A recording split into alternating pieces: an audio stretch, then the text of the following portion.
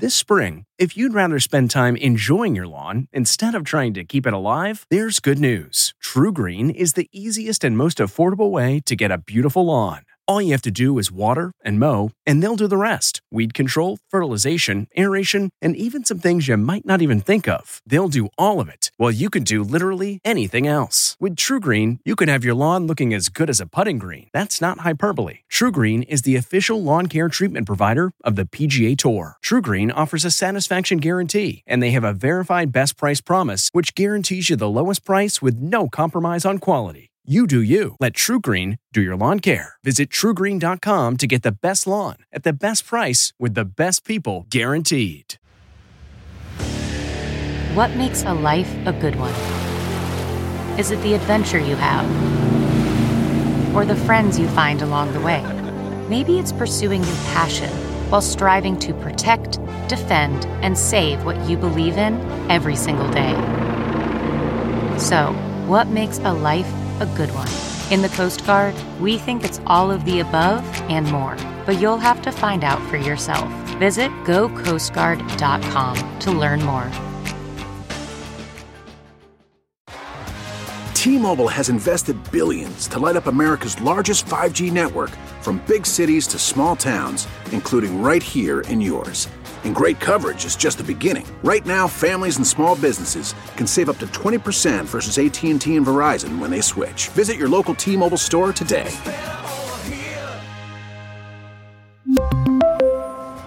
Plan savings with 3 lines of T-Mobile Essentials versus comparable available plans. Plan features and taxes and fees may vary.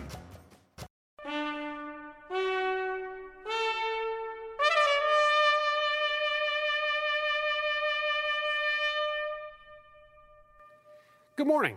Charles Osgood is off today. I'm Lee Cowan, and this is a special edition of Sunday Morning, a program about guns and America. Our intent is not to take sides or pass judgment this morning, but rather to take stock and cast light on a debate that seems to be growing ever louder with committed and sincere advocates on both sides. And with a summer that has brought us horrific incident after horrific incident, the time seems right to explore our nation's long and complicated relationship with guns. That's perhaps not surprising, considering the role guns have played in this country from our earliest days, as we will see in our cover story. It's been said God made man, but Samuel Colt made them equal. This is the type of weapon that would have been used at Lexington or Concord. While guns offer a window into our history, the view hasn't always been crystal clear. I think that for most of our history, guns were viewed more as a tool, and that more in the 20th century, we see a convergence of gun love and a large number of guns. Ahead, how America's love affair with firearms may have started as only a cool crush. For more and more American women these days, a concealed handgun is the weapon of choice, as our Tracy Smith saw for herself. It's no secret that more women are carrying guns, but where they carry them might surprise you. Are there bra holsters? There are, and normally I have a few. But you're sold out? Yeah. Doesn't that figure? Fire! Ahead this Sunday morning, female firepower. When an unsupervised child picks up an unsecured gun, the result can be tragic. Martha Teichner will have one such tale. I thought of it like any other, toy gun that I had because it looked very similar. At age 10, Sean Smith accidentally killed his little sister. She's dead. She's dead? Yes, please get my mom and dad. Oh, my God. An unlikely tragedy? Not, according to a landmark study of boys and guns. How hard is it to pull the trigger? Ahead this Sunday morning, a powerful urge to play. And we're not the only country struggling over gun-related issues. 20 years ago in Australia, a mass shooting there was the action that caused a sweeping reaction. Seth Doan takes us there. A lone gunman killed 35 people. It rattled a country and its then prime minister. You knew right away you had to do something? It demonstrated so dramatically what happened when a madman got hold of rapid-firing weapons.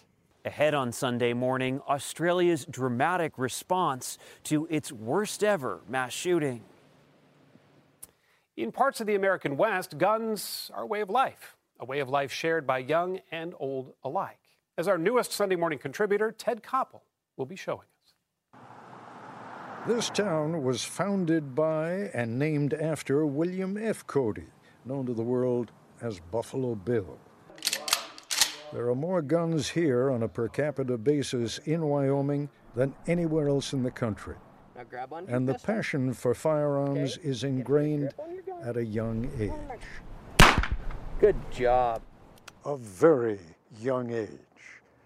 Families and their guns here in the town that Buffalo Bill Cody built later on Sunday morning.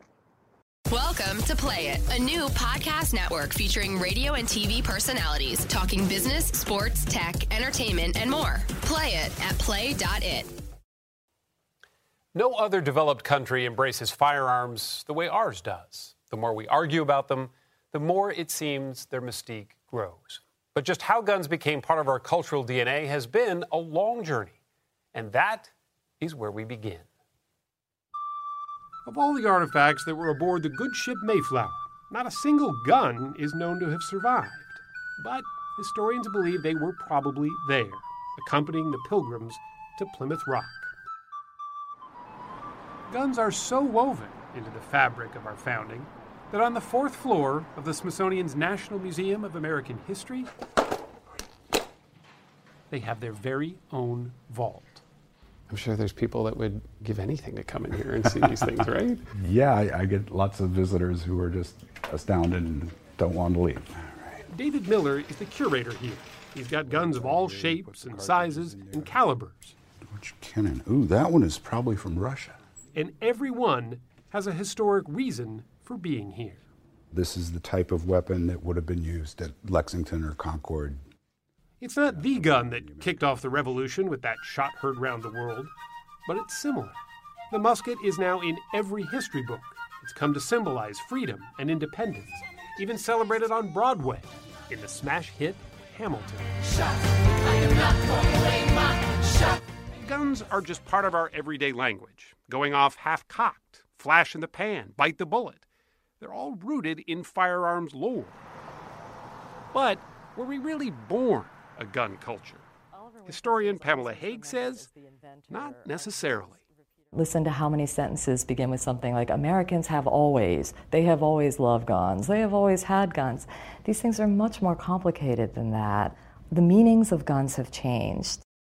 In her book, The Gunning of America, Hague says most settlers viewed the gun as a tool, as necessary and yet as ordinary as a plow or an axe.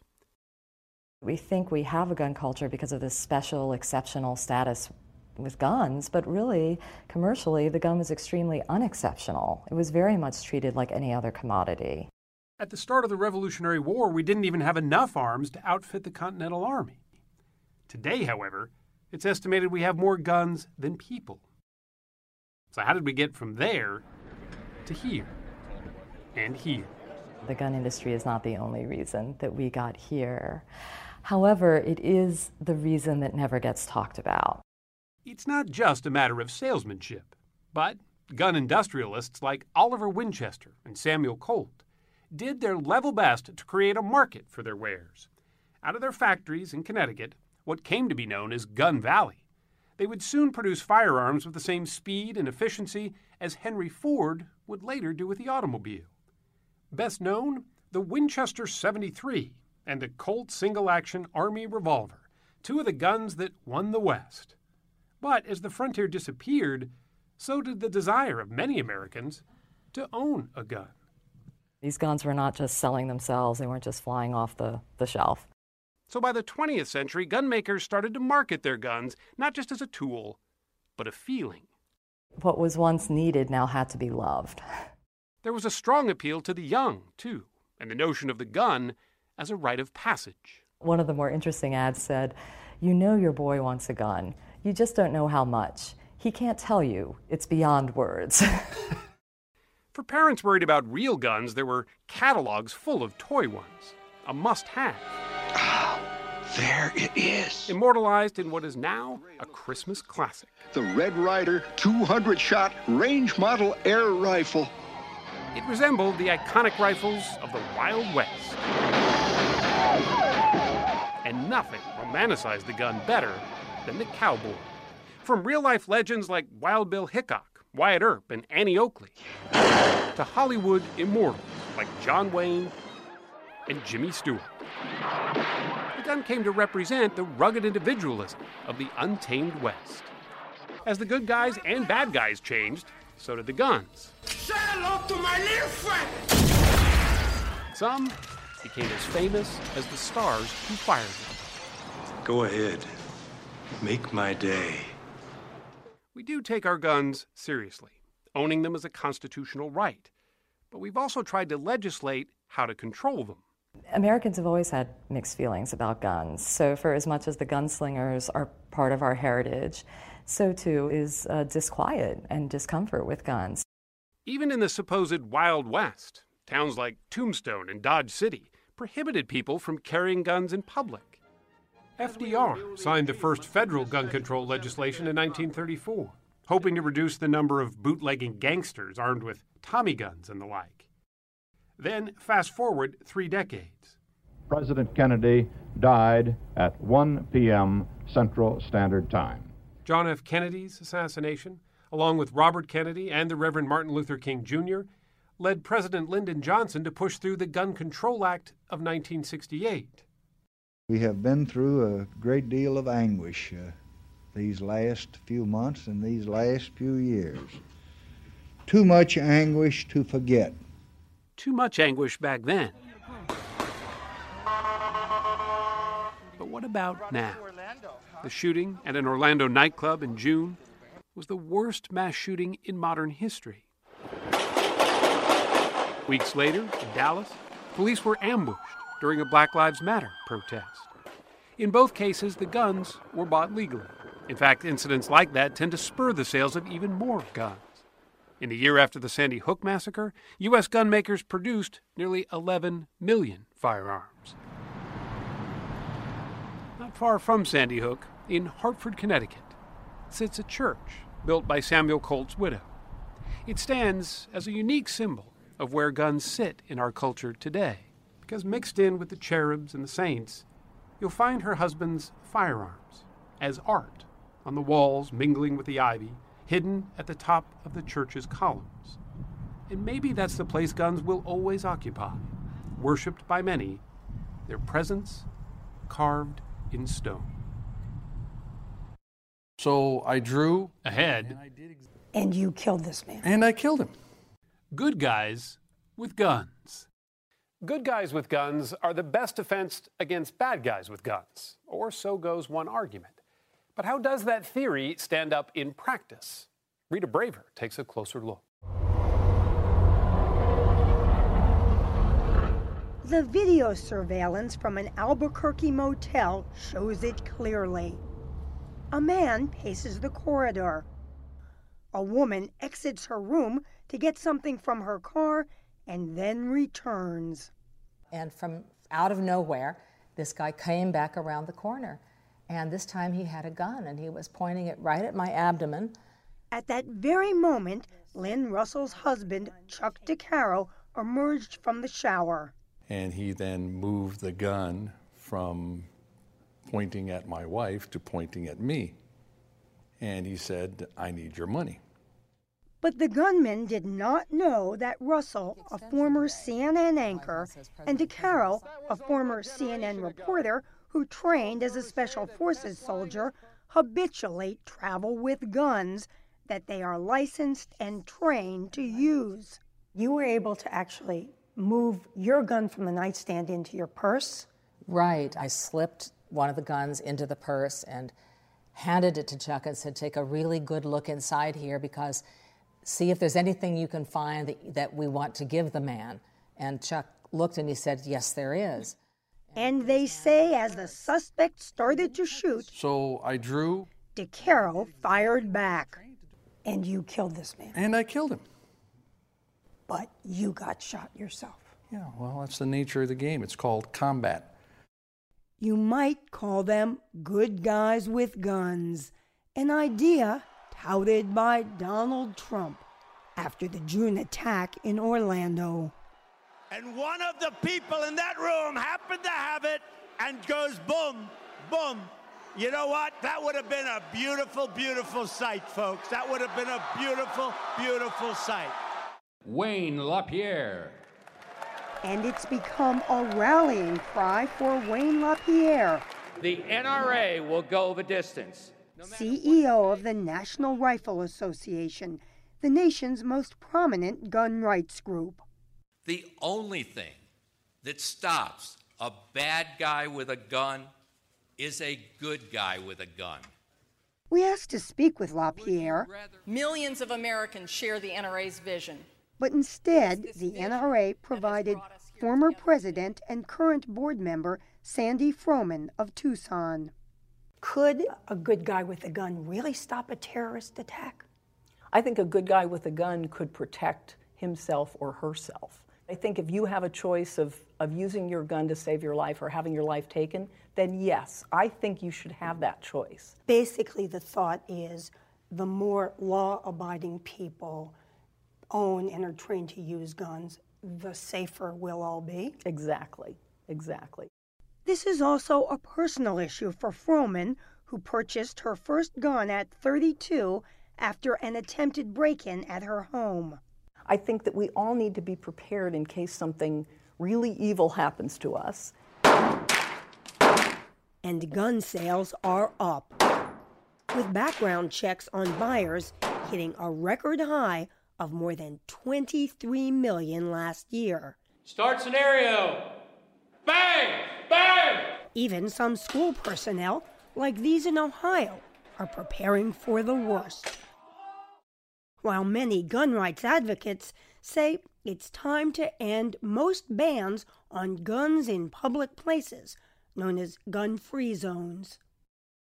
Somebody intent on rape or robbery or murder is not going to obey that little circle with the line through it. So why you think should these people are sitting ducks? Sitting ducks, that's exactly right.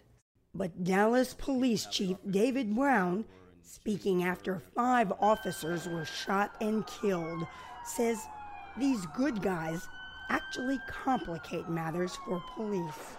There's been the presumption that a good guy with a gun is the best way to resolve some of these things. Well, we don't know who the good guy is versus who the bad guy is if everybody starts shooting.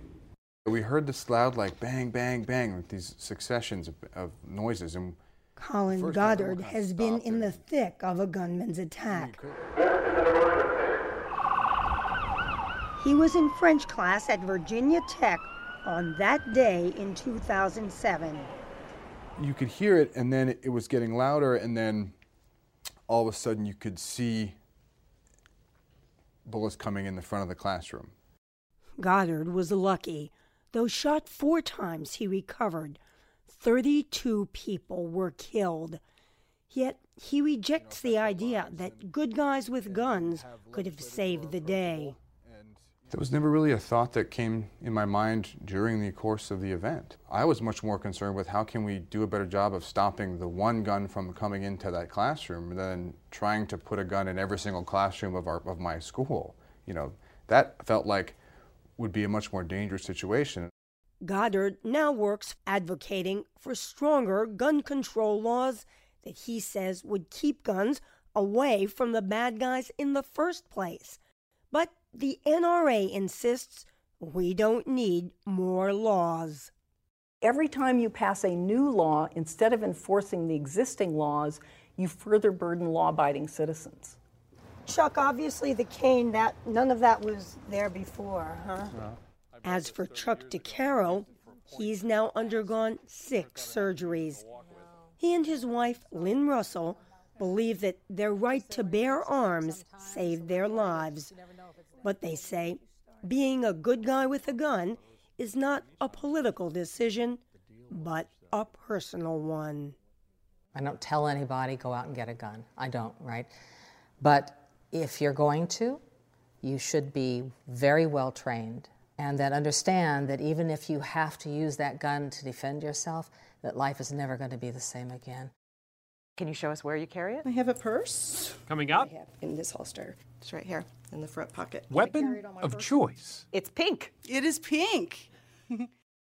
Welcome to Play It, a new podcast network featuring radio and TV personalities talking business, sports, tech, entertainment, and more. Play it at play.it. Any discussion of the right to bear arms has to take note of the Second Amendment. And any discussion of just who's bearing arms has to take note of the growing ranks of women. 2 reports now. Tracy Smith will be along shortly, but first, here's Anthony Mason. At the heart of the debate over guns in America is a single inscrutable sentence, the Second Amendment of the Bill of Rights. The wording itself is unusual, isn't it? It's unusual, it's short, it's clogged with commas, but there's a... Michael Waldman, who heads the Brennan Center for Justice at New York University Law School, is the author of a biography of the Second Amendment. The Second Amendment says, a well-regulated militia, comma, being necessary to the security of a free state, comma, the right of the people to keep and bear arms, comma, shall not be infringed. What does that mean? The most disputed clause in the Constitution is the phrase about militias, which were a great concern when the Bill of Rights was written in 1792. At the Constitutional Convention in Philadelphia, there was a very big controversy about how to allocate military power. Nelson Lund, professor of constitutional law at George Mason University, says the states feared the new government would try to disarm the 13 state militias, which required every white male over 16 to own a musket. The Anti-Federalists were very worried that the states were being deprived of their power, would be deprived of their power to resist federal tyranny. The militia, sir, is our ultimate safety, Patrick Henry argued. We can have no security without it. While guns were commonplace then, so were gun regulations. New York and Boston prohibited the firing of guns within city limits. And in the notes for the Constitutional Convention, Waldman says, There's literally not a word about it protecting an individual right for gun ownership for self-protection, hunting, or any of the other things we think about now. You know, there's one side that believes that this amendment refers specifically and only to militias. Well, I know people say that, but it just can't be true if you look at what the words say. Yeah. It says the right of the people to keep and bear arms. It does not say the right of the states or the right of the militias. It says the right of the people. The debate over the Second Amendment came to a head here at the Supreme Court in 2008 in a case filed over the Capitol's gun laws called District of Columbia versus Heller. In a 5-4 vote, the court affirmed an individual's right to keep and bear arms, striking down D.C.'s ban on handguns in the home.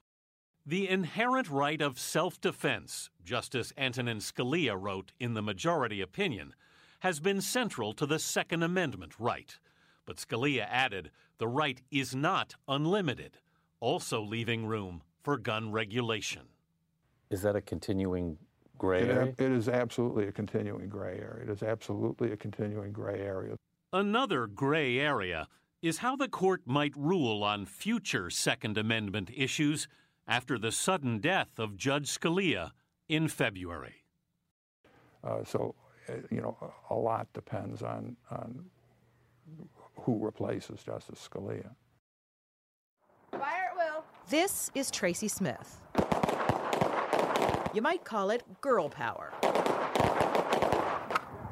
Women are the fastest growing group of gun owners in the U.S., according to the National Shooting Sports Foundation. And this is typically their weapon of choice, a semi-automatic handgun. Lightweight, accurate, and so simple that practically anyone can learn to use it. Woo! In states that allow it, a handgun has, for some, become the must-have accessory. Why do you carry a gun? Personal protection. I've got 2 kids. I just feel safer having it with me. Can you show us where you carry it? I have a purse on my hip in this holster. It's right here in the front pocket. I carry it on my person. It's pink. It is pink. I'm a girl. Turns out most prefer basic black. And since more women than ever are taking up arms, there are gun stores that cater to women, like this one in Shawnee, Kansas. The name on the sign says it all. Do you get a lot of women who come in and say, I want something that slips in my yoga pants? We actually do. We have a lot of women that come in and say, we don't use a belt, so how do I carry my gun? Becky Beaker and her husband opened the store in 2012, selling things like thinner, lighter guns and purses with handgun compartments. Where does the gun go in this guy? Dedicated pocket on the back, and it has the 2 zippers, so you can access the gun from either side. And these are for like a fancy night out. Right, it might be date night. Are these popular? They are. More popular in summer, of course. Wow, okay. There you go. Beyond all the lace and leather, Becky Beaker is also selling readiness. There are people out there who will say, if a woman gets a gun, it's more likely it'll be used against her than she'll use it in self-defense. That's a difficult one. But I'll tell you, if somebody wants to come in here and buy a firearm, and I think it's going to be more of a threat to them until they're trained, we won't do it. The truth is that everything I sell here is either for recreation, in which case, please, use it all you like. Use it more than you like. Or it's for self-defense. And I hope that no one ever has to use it for self-defense. She knows what that feels like. 4 men selected her and her business to be robbed. In January 2015, 4 armed robbers opened fire at the original She's a Pistol store, killing Becky's husband. She says she survived only because she shot back. 2 of the 4 robbers are still in critical condition. I made that choice years ago that if I was pushed to that point, I was comfortable pulling the trigger. But did you ever really think? Of course not. You never think you'll have to use it. We cannot depend on a third party, be it our husband, our father, a police officer, anyone else, to protect us. We have to take that responsibility on ourselves.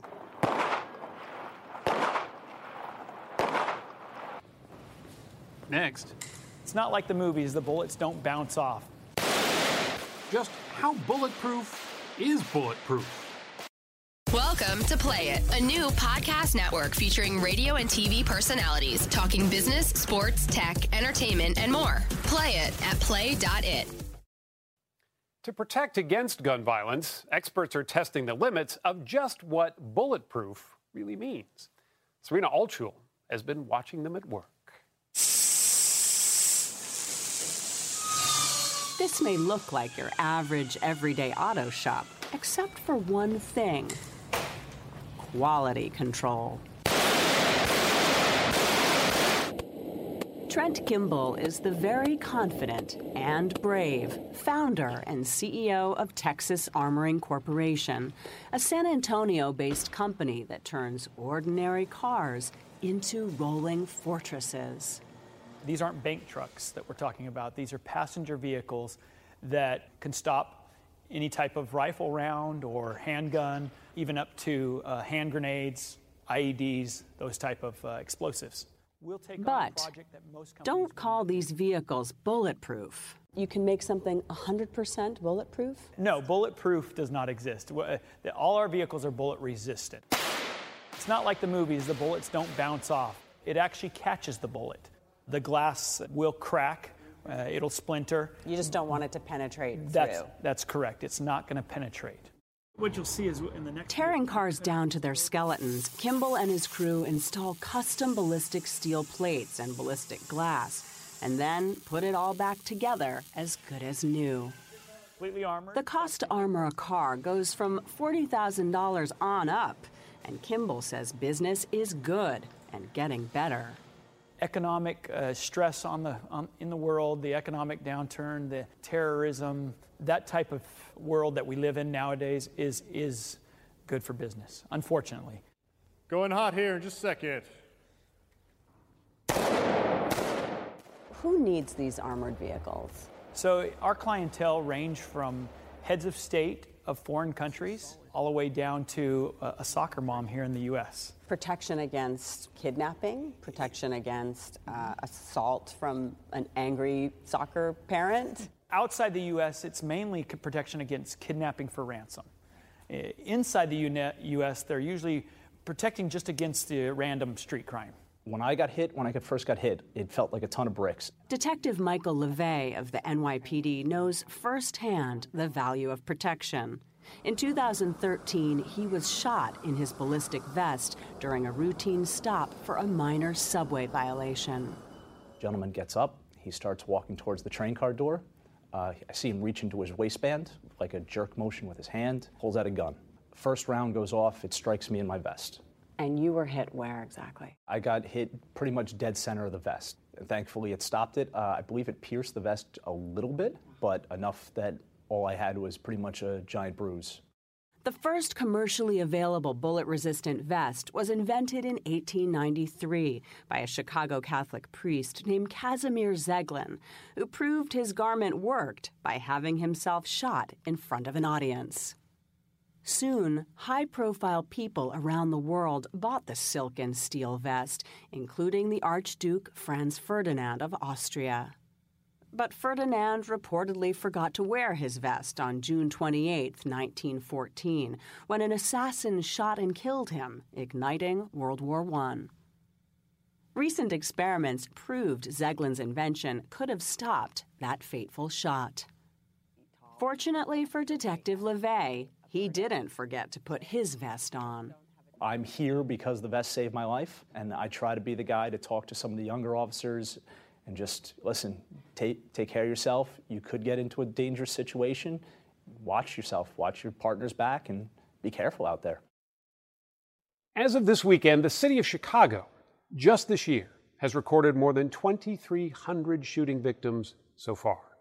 Now, Michelle Miller tells us some unarmed urban warriors are trying to chart a different course. Giants, Wizards, Elves, Wizards! Eddie Bocanegra is determined to help Chicago teenagers build a bright future by using lessons from his own dark past. So, you were in prison. Correct. What did you do? I shot and killed somebody. And you have to live with that. I do. Bocanegra served 14 years and 3 months for that gang-related murder, getting out early for good behavior and earning a social work degree. So I think there is no better way than to ask forgiveness than by doing the work that I do.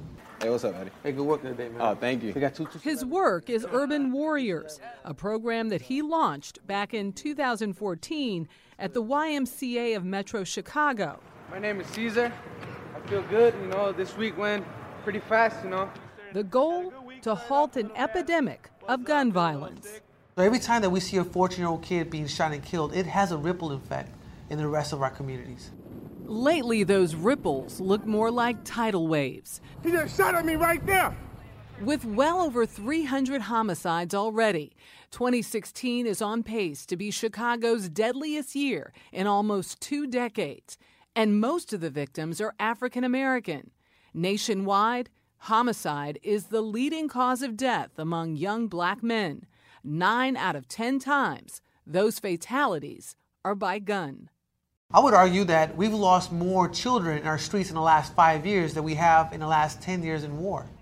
It's a comparison by design. Bocanegra believes that military veterans are uniquely qualified to mentor young men from high-crime neighborhoods. So he brings them together at weekly support group meetings where they share stories and bonding activities. The common thread, post-traumatic stress disorder from time spent on a battlefield. I went to a nightclub for one of my cousin's parties. This was like a week and a half ago, and they started shooting inside the club.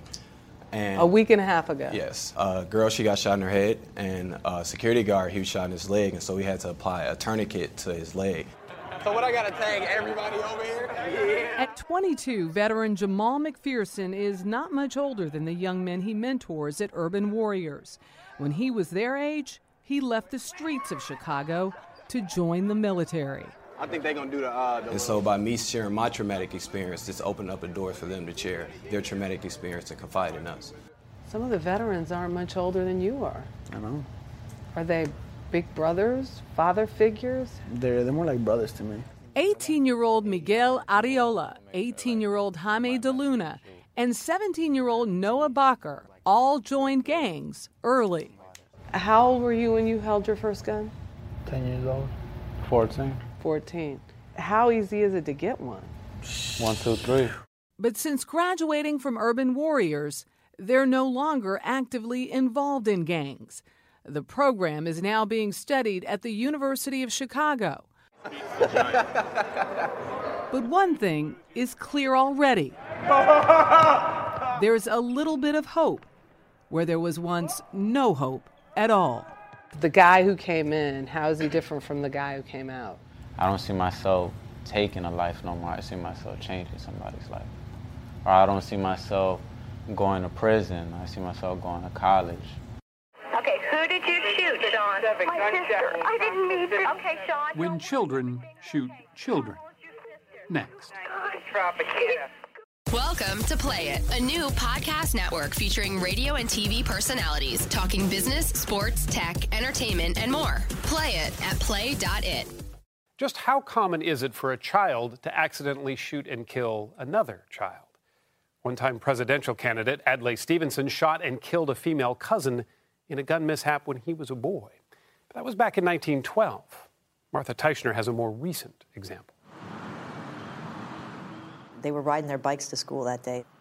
Erin turned around and came back. I'm like, what are you doing? You're going to be late.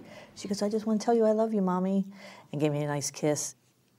Those were the last words and the last kiss Lee Smith and her daughter Erin would ever share.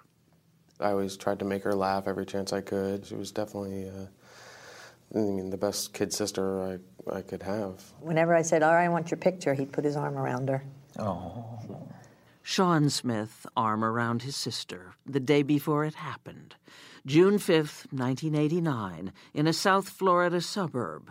She was 8, he was 10. His, the little voice on the excruciating 911 call. I didn't know my dad's gun was loaded, and I shot her. I didn't mean to. Okay, listen. Who did you shoot, Sean? My sister. I didn't mean to. Okay, Sean, don't worry. Everything's okay. Nationwide, there are no definitive counts, but according to multiple sources, 100 or more kids are killed accidentally every year. In Miramar, near Fort Lauderdale, a hysterical... Sean and Erin were home alone after school. Hunting for video games, Sean found the gun in his father's dresser. I thought of it like any other, toy gun that I had because it looked very similar. I remember her backing away to the wall, and I remember at that point aiming it out the front window, and the trigger went off just as she was running out of the room. She's dead. She's dead? Yes, please get my mom and dad. Oh, my God. I remember picking her up and putting her in my lap and looking down at her, and it's almost like she wasn't there. You could see the light was just out of her eyes. A tragedy? Yes. Unexpected behavior? Hardly. Everything that Sean Smith did matches, detail for detail, the results of a landmark 2001 study showing a potentially fatal attraction of boys to guns. We put 8 to 12-year-old boys in a room where there was an actual handgun. Dr. Hal Simon is a professor at Emory University Medical School in Atlanta. It's a .38 handgun. This was the actual gun used. And that handgun was modified so that the magazine was removed and a radio transmitter was put in so you could actually know if they had pulled the gun with enough force to have fired it, then we would be able to monitor it. That's pretty easy. The boys were brought in groups of 2 or 3 to the room where the .38 was hidden in a drawer. He had just taken it out of the drawer. He turns and goes like that. And the university blurred the boys' faces and bodies on the video, but it's still possible to see them firing the gun at themselves and each other. So of the 64 kids, 48 of them actually found the handgun, and 16 of the children actually pulled the gun with enough force that it would have discharged the weapon. When we looked at those that actually found the gun, almost half of those kids could not tell if it was real. It could be argued that a child shot by a child isn't the only victim. Sean Smith got into drugs and alcohol, dropped out of high school. His mother's response? I'm not going to lose another child I'm tougher than that. I'm gonna save him. The birth of his son Dylan was what finally turned Sean around. Now, you know what? You got to be responsible for another life. I was given a second chance. Today, he manages an auto parts warehouse. Divorced, he lives with his parents. I just finished it yesterday, but Dylan lives there, too. The color was amazing on that. I like it. Lee Smith buys another Angel every year around Erin's birthday. And finally, Sean can look at family photos. So tell me, what's your favorite photo of? Mine is the one where we're walking hand in hand to the beach. Yeah, Yeah. She was always nervous about going in the water. So I would hold her hand and we'd go in. Now he can remember his sister's life. Ahead. Without guns, there'd be no West. The view from Wyoming. To some city dwellers, guns are a potential threat to life. But those who live in our wide open spaces tend to see guns as a way of life. For that story, we turn to the newest member of our Sunday morning family, senior contributor Ted Koppel. If you've ever wondered where the deer and the antelope still roam, this is it. It's still a storybook West, to so many people. The big fella, the one who looks like he's been riding all his life and bears a striking resemblance to Teddy Roosevelt, that's Bob Modell. And this is his Mooncrest Ranch, a few miles outside Cody, Wyoming. Oh, boys! Those are some of Bob's ranch hands getting ready to feed the horses. When they head up into the mountains, they'll be carrying rifles for protection against wolves and coyotes or to put down a horse that's broken a leg. Even down here, a couple of the men carry handguns. Well, you never know when you may need it. It's an enormous piece of land. Modell owns 5,000 acres, and then there's another 195,000 acres of public land surrounding his ranch. So you're sitting on roughly 200,000 acres of my land. I am. Well, you're welcome. And I appreciate that. But I would say to you, I'm a good steward. I use it for grazing my livestock, and I'm also a licensed big game outfitter, and you're lucky to have me, watching after your land. When people who don't hunt look around a place like this, and when you see all the heads up on the wall, they say, what the hell is that guy talking about? Conservation, they're killing them. The hunters have played an important role in conserving not only wildlife, but our resources upon which the wildlife live. There's no getting around it. Guns are big in Wyoming. More guns per capita than any state in the country. As for the residents of Park County, that's where Cody is located, well, here's the sheriff, Scott Stewart. If they have guns in the home, the low end's going to be probably 4 to 5. High end's going to be anywhere from 100 to more. And how many people in this county do not have guns? I would say a very minority. Still, when it comes to the rate of gun-related murders, Wyoming is below the national average. Sheriff Stewart will tell you he's all right with all those guns out here. He has only a handful of deputies. We might have 3 on duty in the county to cover 6,000 square miles. Sometimes you could have a deputy on one side of the county and get a call 40 miles away. Chances are he's not going to get there to intervene in any kind of conflict that's maybe going on. So what you're telling me is people need to be able to take care of themselves. Absolutely.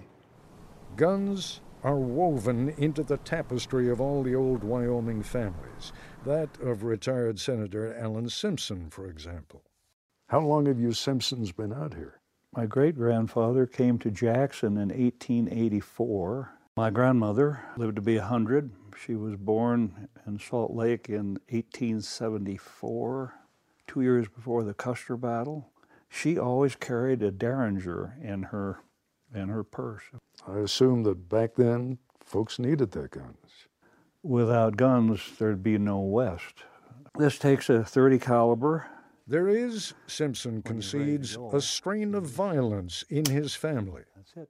My grandfather murdered a guy in the main street of Cody in August of 1923. Because? My grandfather was a lawyer, so he represented this guy. The guy didn't like the result, came up behind my grandfather, hit him in the back of the head.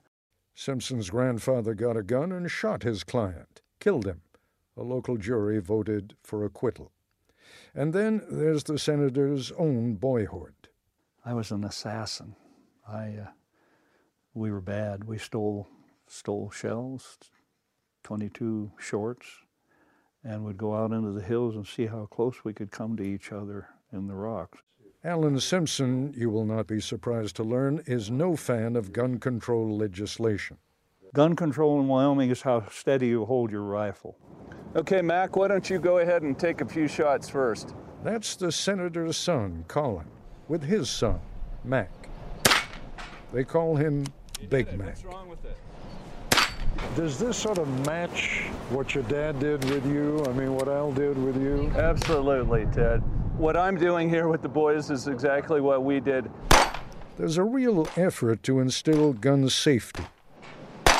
People in other places don't understand how careful we are, how much we understand, and how we learn from a young age. When he was 13, Dylan Romero was already a crack shot. It's an expensive sport, though, and his father had him draft a contract outlining what he's prepared to do in order to keep shooting.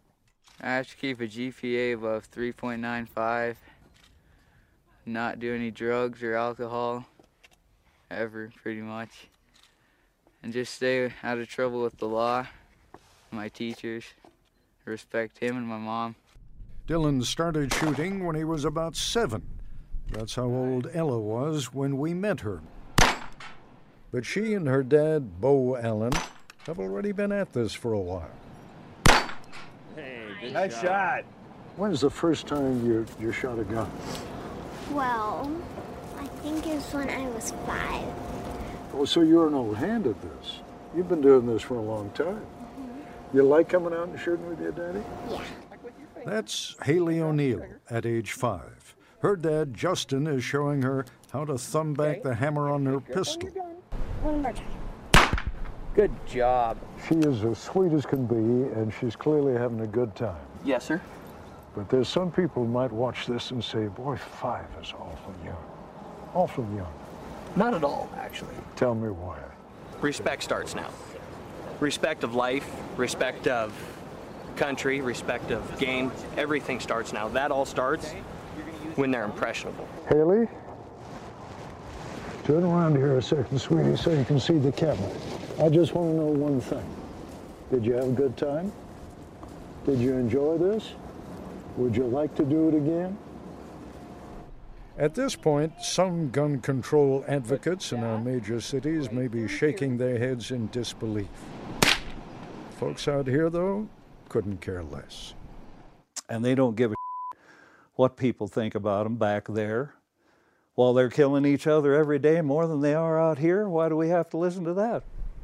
Out on a pheasant shoot, says Colin Simpson, people and their guns get along just fine. It's a community event, it's a family event. The memories I have with my father and my brother and my 2 boys and my wife and you name it, those are wonderful memories. To a great extent, our perspective on guns is shaped by where we live. This is The View from Cody, Wyoming. Welcome to Play It, a new podcast network featuring radio and TV personalities talking business, sports, tech, entertainment, and more. Play it at play.it. So whose job is it to police all these millions of guns in an ever-growing number of hands? The FBI conducts background checks on gun buyers. Use a gun illegally? And the answer is the ATF. An agency Richard Schlesinger tells us that almost from the first has found itself in the line of fire. Immediately after the shooting at the Pulse nightclub in Orlando last month, where a gunman killed 49 people, agents from the Bureau of Alcohol, Tobacco, and Firearms went to work. ATF has traced those firearms. Within hours, ATF agents determined that the guns used in the attack were bought legally. He did purchase 2 firearms, a handgun and a long gun within the last few days. The ATF attracts headlines and heat for regulating gun shops, but that's just part of its job. Its agents also investigate arson and explosives. They played key roles after the World Trade Center bombing and the attack on the Oklahoma City Federal Building. Load up. But the ATF's bread and butter is pursuing illegal gun traffickers. You got that locked down up top? And when those investigations turn especially dangerous, the Bureau's special response teams are called in. Paul Masek is a team leader. ATF prides itself working cases against the most violent individuals in the United States. Earlier this year, the Detroit team rounded up suspected gang members charged with using illegal guns. Way before the crack of dawn, Bill Flannery had his men on the move. How are you feeling this morning, sir? It's another day at work. That day at work netted 23 firearms and 12 suspects. The Bureau put more than 6,000 people behind bars last year. But the ATF has a track record that has put the Bureau itself in the crosshairs since its very founding. Our history begins under Alexander Hamilton as the first Secretary of the Treasury. In 1791, Hamilton decided to collect taxes on whiskey. He created the office which morphed into today's ATF. The Whiskey Rebellion broke out to protest the tax, and some of the agents who collected it were tarred and feathered. By the 1920s, it had become the Bureau of Prohibition. In an era when mobsters were glorified in the movies, Hello, Louis. Agent Elliot Ness became something of a hero as one of the untouchables who took down Al Capone. ATF historian Barbara Ostica showed us Elliot Ness's actual credentials. This is an iconic weapon. This is the gun that made the 20s roar. Thompson machine gun. It's also known as a Tommy gun, and it's also known as the Chicago typewriter. Some little typewriter, right? I'm gonna write my name all over this town with it in big letters. Hey, stop him, somebody! Get out of my way, Johnny! I'm gonna spit! This was pretty easy to buy, Doc. Very easy to buy. Al Capone bought his first 3 Tommy guns in a hardware store. A hardware store? A hardware store. The Tommy gun's deadly popularity led to the National Firearms Act of 1934, giving the agency jurisdiction over a range of gangland weapons. So you're controlling Americans' booze and Americans' guns. What's the surprise that you're so unpopular? What's the surprise, yeah. Today, the ATF remains as unpopular as ever. The Bureau insists it targets only illegal firearms, but some gun rights advocates believe the agency is a threat to legal gun ownership. In the 90s, the National Rifle Association referred to ATF agents as jackbooted government thugs. Public safety is the reason we exist. Thomas Brandon runs the ATF. He is a career agent who sat down for his first ever interview to detail the Bureau's mission. It's not to take people's guns. It's to, regulate firearms that can be misused. We're a small agency with a big job.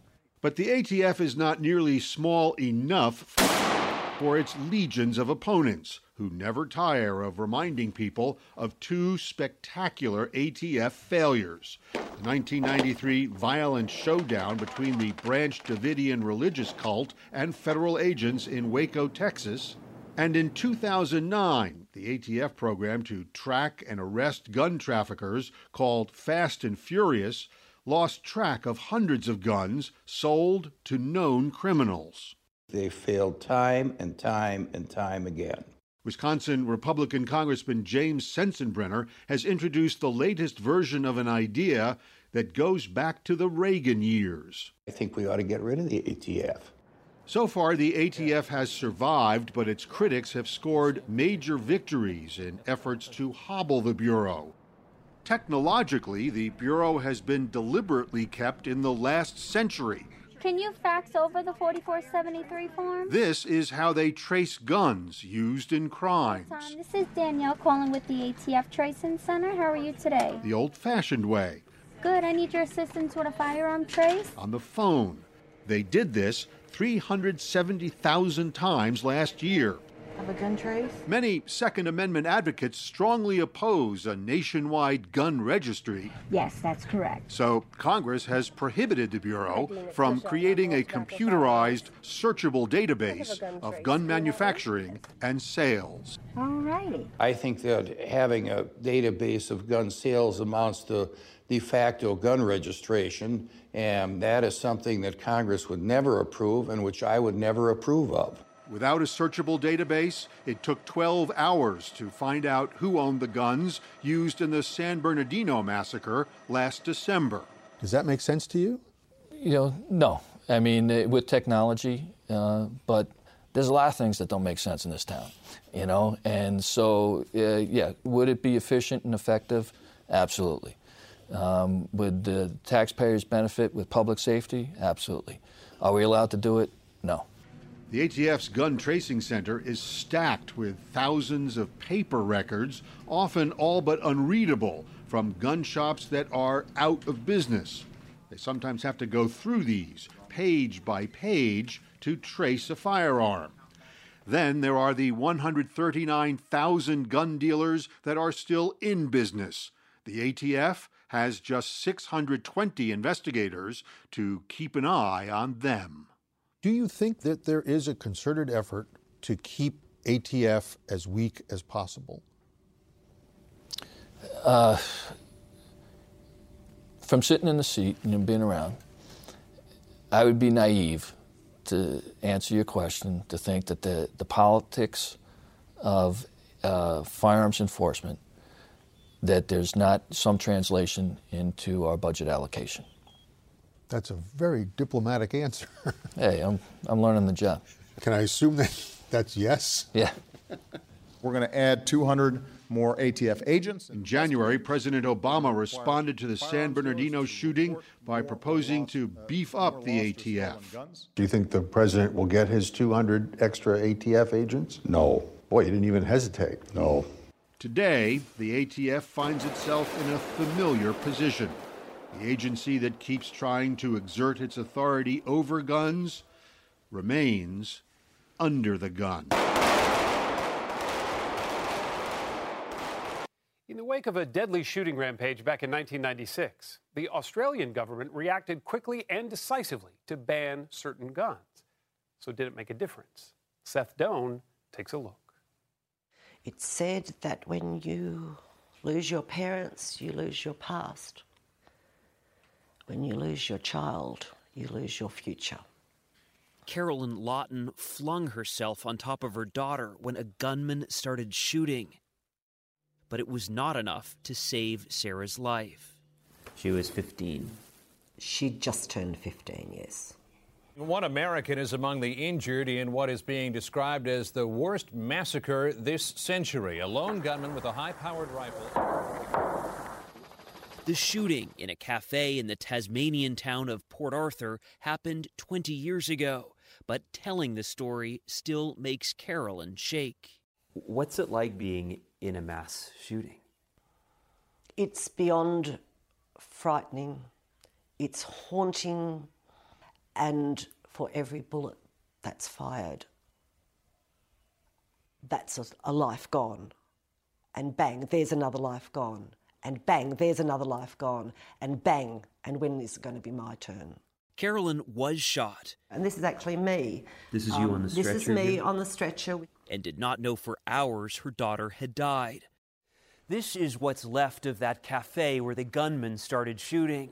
In the end, 35 people were killed, and it rocked Australia. It came just 6 weeks after a new prime minister had been elected. I thought to myself, if I don't use the authority of this newly acquired office to do something, the Australian people are entitled to think, well, this bloke's not up to much.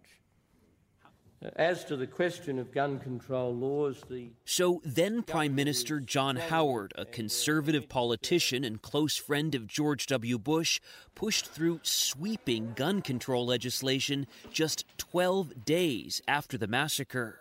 The hardest things to do in politics often involve taking away rights and privileges from your own supporters. The tough new laws banned the sale and importation of all automatic and semi-automatic rifles and shotguns, forced people to present a legitimate reason and wait 28 days to buy a firearm, and perhaps most significantly, called for a massive mandatory gun buyback. Australia's government confiscated and destroyed nearly 700,000 firearms, reducing the number of gun-owning households by half. People used to say to me, you've violated my human rights by taking away my gun. And I'd say, look, I understand that, but will you please understand the argument? The greatest human right of all is to live a safe life without fear of random murder. In the 15 years before the laws were passed, there were 13 mass shootings. In the 2 decades since, there has not been one. Plus, gun homicides decreased by nearly 60%. It is incontestable that gun-related homicides have fallen quite significantly in Australia. Incontestable. It's clutching at straws. John Howard just simply didn't like guns. Senator David Leyonhjelm left Howard's political party in protest over the strict gun laws. He insists they've had little effect. There could have been something done about keeping firearms out of the hands of people with a definite violent potential. But instead, all firearm owners were made to pay the price. I don't think there's any relationship between the availability of guns and the level of violence. And to critics who say, you can't say that these changes in gun deaths happen because of this legislation. Well, I can say that because all the surveys indicate it. I mean, if you had 13 mass shootings before Port Arthur and you had none since, isn't that evidence? And if you had a 74% fall in the gun-related suicide rate, isn't that evidence? Or are we expected to believe that that was all magically going to happen? Come on, I mean. This one's where I keep the pistols and the rifle ammunition and the rifle bolts. Lawyer and winemaker Greg Mellick showed us where he locks up his weapons. If the weapons are in here, their ammunition's in there. You have them locked separately? Yes. Locking up guns and ammunition in separate safes is another regulation, as are surprise inspections by police. Mellick had to part with some of his prized guns in the buyback. How many firearms do you still own? I knew you were going to ask me that question. I should have checked. I don't know. The answer, about 24. This is a Browning 9mm. Which he uses for sport, hunting, and shooting pests on his vineyard. Basically from here down is Riesling. Mellick sees gun ownership not as a right, but a privilege. I'd be very uncomfortable going back to the way it was before when anybody could go in and buy a firearm. Really? Why? Quite frankly, I find it surprising you as an American ask me a question like that. It's just bizarre, the number of people get killed in the United States. And you have these ridiculous arguments, well, if people carry guns, they can defend themselves. But this is being said by a gun owner, you, someone who shoots for sport. Yeah. I have a genuine reason for using firearms. From Tasmania to Sydney to Carolyn Lawton's living room. The bullet went into my scapula. We kept asking if there were lessons for the U.S. in all of this. I'm loath to comment, but my question is, how is it going for you over there? But I can't answer that for you. My heart goes out to all of you over there in America. Life is so short, and all and every one of us is somebody's child. And when we see what's happening, your heart bleeds. I'm Lee Cowan. Thanks for joining us this Sunday morning. We'll see you again next week. If you like CBS Sunday Morning with Jane Pauley, you can listen early and ad-free right now by joining Wondery Plus in the Wondery app or on Apple Podcasts.